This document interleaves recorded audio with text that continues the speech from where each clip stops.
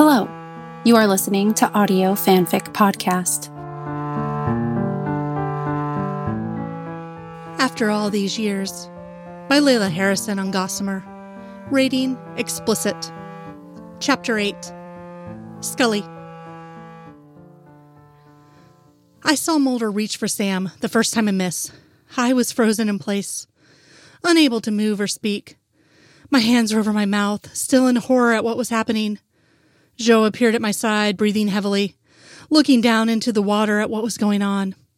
In desperation, I looked around for something that Mulder could use to hook onto Sam's coat with. I turned my head around, looking for a branch or a rope. Nothing. As I looked back into the water, the rock that Sam had hit as she fell passed through my peripheral vision just below me. It was red with blood. Her blood. My precious daughter. Oh, God! Tears were streaming down my face. My breath was coming out in short, white puffs in the cold. Joe was standing there, not moving, not speaking. My daughter, I prayed. God, please don't take my daughter. Please, not her. I would do anything. Take me, not her. Please. Damn it, Dana. What the hell's the matter with you? How could you bring her here? What the hell were you thinking? Joe was yelling at me. It was making me cry harder. I was crying so hard that I felt pain in my throat and my eyes stung from the tears. Shut up, I screamed at him. Just shut up. Ignoring him further, I climbed down the rocks carefully to get closer to Mulder. I could see him struggling in the icy water. I could see my daughter face down. Oh, God, Mulder, I prayed, please. He reached for her again and caught her jacket in his hand, pulling her close to him. He turned her over in the water onto her back, checking her pulse, checking her breathing. Mulder fumbled in his coat pocket and brought out his cell phone, throwing it at me. I caught it. Call an ambulance, he yelled. Is she all right, I asked. Mulder, shouldn't you get her out of the water? Scully, call the fucking paramedics, he yelled back. I dialed with trembling fingers. As I was hanging up, Mulder began to tow Sam back towards the rocks, back to shore. Back to safety, I prayed. He pushed her towards me. She's unconscious, he told me. He was shaking with chills from the cold water. We've got to get her out of the water. We've got to keep her warm until the paramedics get here. I pulled her out of the water. She was much heavier because of the water weighing down her coat. Together, Mulder and I pulled her up the rocks. Joe reached down to help us get her up onto the frozen grass. I stripped off my coat, ignoring the cold morning air, wrapped it around her small body. Her eyes were closed. The scarf was still wrapped around her neck, twisted tightly there. I was afraid it was cutting off her supply of oxygen, so I pulled it off her. Careful of her head, Joe cautioned. She's still got a pulse, and it's really fast, Mulder told both of us. Her breathing is shallow. I checked it, trying to remain as professional as possible. I'm a physician, I reminded myself. But my hands were shaking, and whether it was from the cold or from the fear, I wasn't sure. Likely both. I leaned my head down and listened. I could hear short, long breaths, and I could see her chest slowly rising and falling. But it was not enough. She spit out a lot of water when I turned her over, Mulder said. I don't think there's any of it left in her lungs. I lifted my head and pinched Sam's nose and prepared to breathe into her mouth. What are you doing? Joe asked. She's already breathing. But she's breathing too shallow, Joe. She needs more oxygen quickly. I could see that her skin was white and her lips tinged blue. I quickly checked her nail beds. They were still okay. But she needed more oxygen as quickly as I could get it into her. I breathed 5 deep breaths into her lungs. Her chest rose high during each one. When I stopped, Mulder checked her pulse again. It's better. I scanned the park. Where were the fucking paramedics? I carefully began to lift Sam's head to check the wound.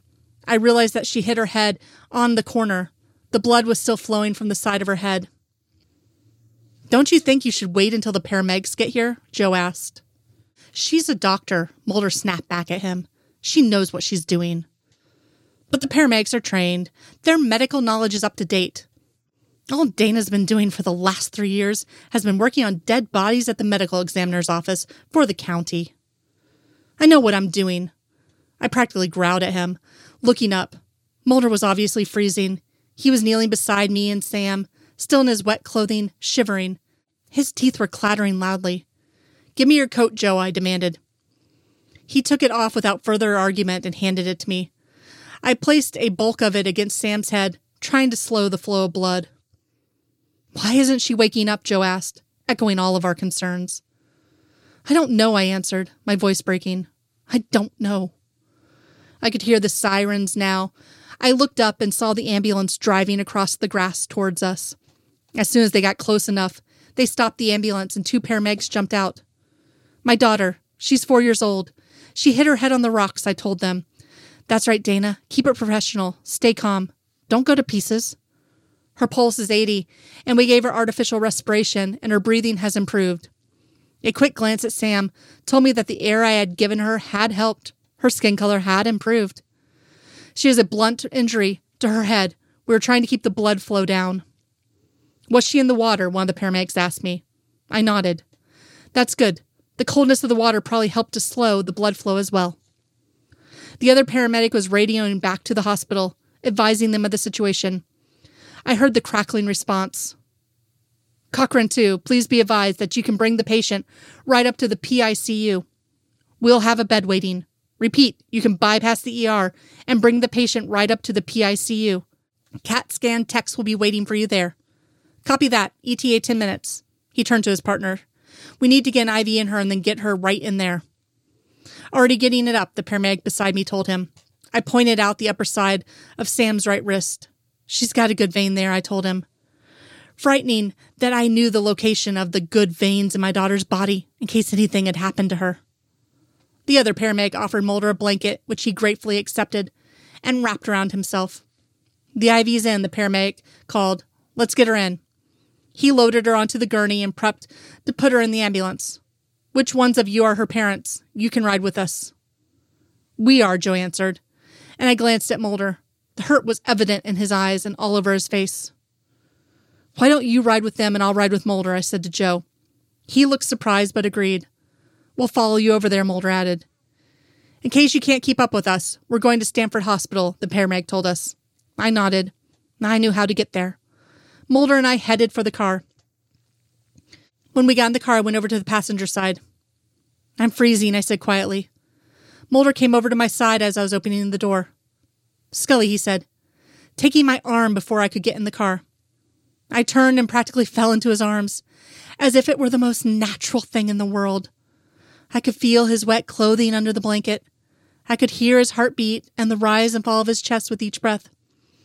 I buried my face in his chest. Thank you, Mulder, I whispered. New tears in my eyes. Thank you for saving Sam. You didn't do so badly yourself, he answered back, tightening his arm around me, kissing the top of my head, his voice small and choked with emotion. I pulled out of his arms and looked up at him. Why did you want to ride with me? I wanted to thank you, and I wanted to do it without Joe watching and listening. He's not watching and listening now. I know. Why did you run, he asked. Mulder, I sighed. We have to talk about it later. We have to get to the hospital. He nodded, leaning his head down to kiss me. My heart rate quickened. Mulder, I whispered, stopping him, holding him at an arm's distance from me. What? You don't want me to? I couldn't lie. Of course I wanted him to, and he knew it. I'm scared, I answered. Nothing has changed. Everything's just more complicated now. Sam. He nodded. He pushed my arm away, kissing me gently, slowly, and it ended too quickly. It was the kind of kiss he used to give me that would literally take my breath away. There was warmth and sensitivity and love in that kiss. So much of it that it made me feel loved and cared for and overwhelmed all at once. We need to get to the hospital. Point me in the right direction, and we'll be there in no time. Mulder.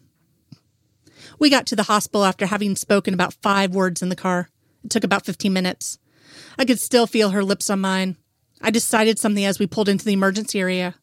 No matter what happened, no matter what it took, Scully and I were going to be together again. In the last day and a half, I had realized that no matter how much she had hurt me, I was hurting more without her. I'd spent 5 years in pain and solitude, and it wasn't worth it. I knew that I couldn't have gone on much longer like I was. We got out of the car and went in, being directed to the PICU. We walked in, and Joe was in the waiting area. Where's Sam? Scully asked immediately. going to him and leaving my side. Inside, they're doing a CAT scan on her to determine the damage done by the fall. His voice was cold. It was obvious from his tone and demeanor that he was blaming Scully for the accident. It infuriated me, but I said nothing. They're listing her in critical condition, he added, layering on the guilt thickly. Scully's face fell. It was obvious that she was allowing her grief to let Joe pull her emotions exactly where he wanted him. I'm sorry, she whispered, tears welling up in her eyes.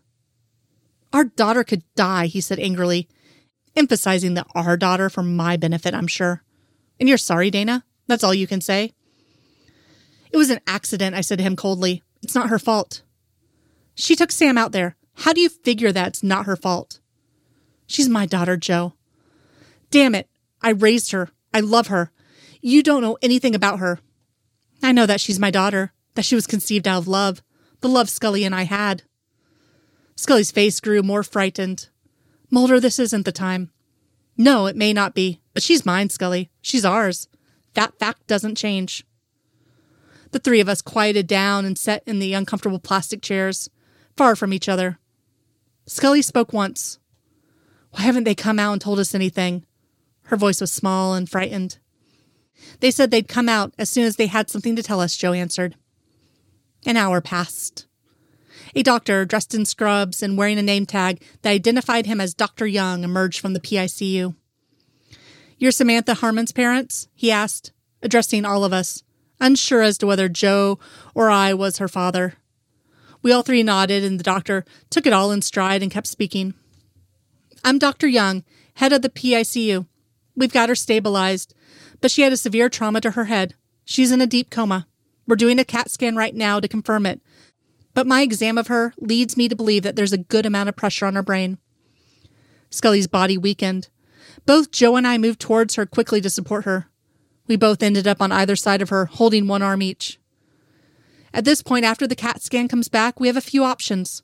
We can attempt surgery to release some of the pressure. I've already called for a neurosurgeon to come and look at her. The surgery is very dangerous. The neurosurgeon believes that the outcome of the surgery would not be worth it. Worth what? Joe asked. Worth attempting to save her life. I don't believe that she would survive the surgery. In all likelihood, I don't know at this point how long she can hold on. I believe that there's a lot of blood in her brain, too much blood. That, combined with the intracranial pressure, which is rising, is slowly cutting off the supply of oxygen. I know she's young and healthy otherwise, but I don't think that anyone with this type of injury could survive. Technically, I believe that she has been mostly brain dead since the blow to her head. She's not in any pain that we can determine. An initial EEG showed no active brain waves. We are keeping her on life support in order to do another EEG in another 12 hours to be sure that there are no active brain waves. That's standard medical procedure. She's brain dead? Joe asked, disbelieving. Dr. Young nodded. Oh God, Scully whispered, her eyes fluttering, and she struggled to stay on her feet. I put one supportive arm around her waist. Joe didn't even notice. His face was stricken with sadness. We're going to wait for the CAT scan results, like I said, but if they come back as I am anticipating them to, there's likely not a lot of time left. You can go in and see her if you'd like. Joe and I nodded. It was all Scully could do to stay standing. I'm very sorry. Dr. Young went back into the PICU. Tears were flowing down Scully's face as she cried silently. Do you want to go in? I asked her, and she nodded. My baby, she managed to get out. I was stabbed with excruciating pain. My daughter. Joe's words echoed in my head. You don't know her at all. And now, I thought, I never will. A flash of Sam's bedroom came into my head. Seeing her in the front hall of Scully's house, at the dinner table, bounding from the car. These were the only memories I would ever have of her. Let's all go in, Joe said. His voice now softened. We should all be there. I tried to smile at him gratefully. Tears were clouding my vision. He was attempting to hold back his own tears. With Scully in the middle, the three of us entered the PICU and entered Sam's room. She had been changed into a hospital gown and was under a large heating blanket. There were tubes, wires, and machines everywhere. A tube was in her nose, and one was taped down around her lips that went down her throat. There were wires monitoring her heart rate and more wires monitoring her brainwaves. Multiple IVs were in her veins, and the tubing wound up to the bag of clear fluids that hung above her bed. The heart monitor was beeping. Her small chest rose and fell rhythmically from the air that was being mechanically forced into her lungs from the machines. Her head was bandaged, but I could still see wisps of her auburn hair. Her eyes were closed peacefully. As Scully took everything in, her knees buckled, and Joe and I both held her up. She was crying openly, as was Joe. I was struck with an icy sense of fear and panic. All I could recall in my mind was walking into the ICU and seeing Scully just like this. It was terrifying then, and it was even more so now, seeing Sam in the same state. It numbed my mind and body to the point where I couldn't feel myself holding Scully up. Tears began to flow down my cheeks for this child who was mine and Scully's, who was already as good as dead. They were tears for Sam, and they were tears that I had been unable to shed at Scully's bedside all those years ago. Mrs. Scully. When I finally found out what was going on and made it to Connecticut, I got a taxi to take me directly to the hospital. I made it up to the PICU and was ushered in. In Sam's small room, Dana, Fox, and Joe were all seated around her bed.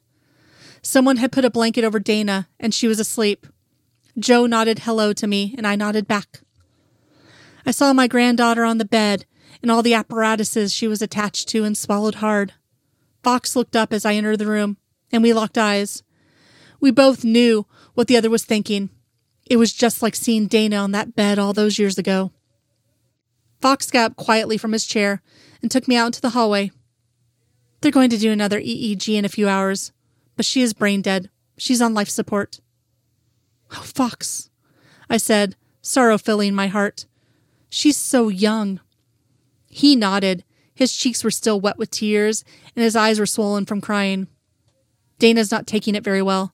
The doctor gave her a mild sedative to help her sleep for a while. He didn't think she should be sitting here for 12 hours watching all of this. I nodded. My poor daughter, to have gone through so much, and now this. I couldn't even begin to imagine how she was dealing with it.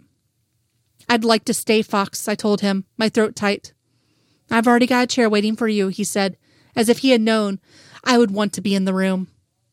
Thank you.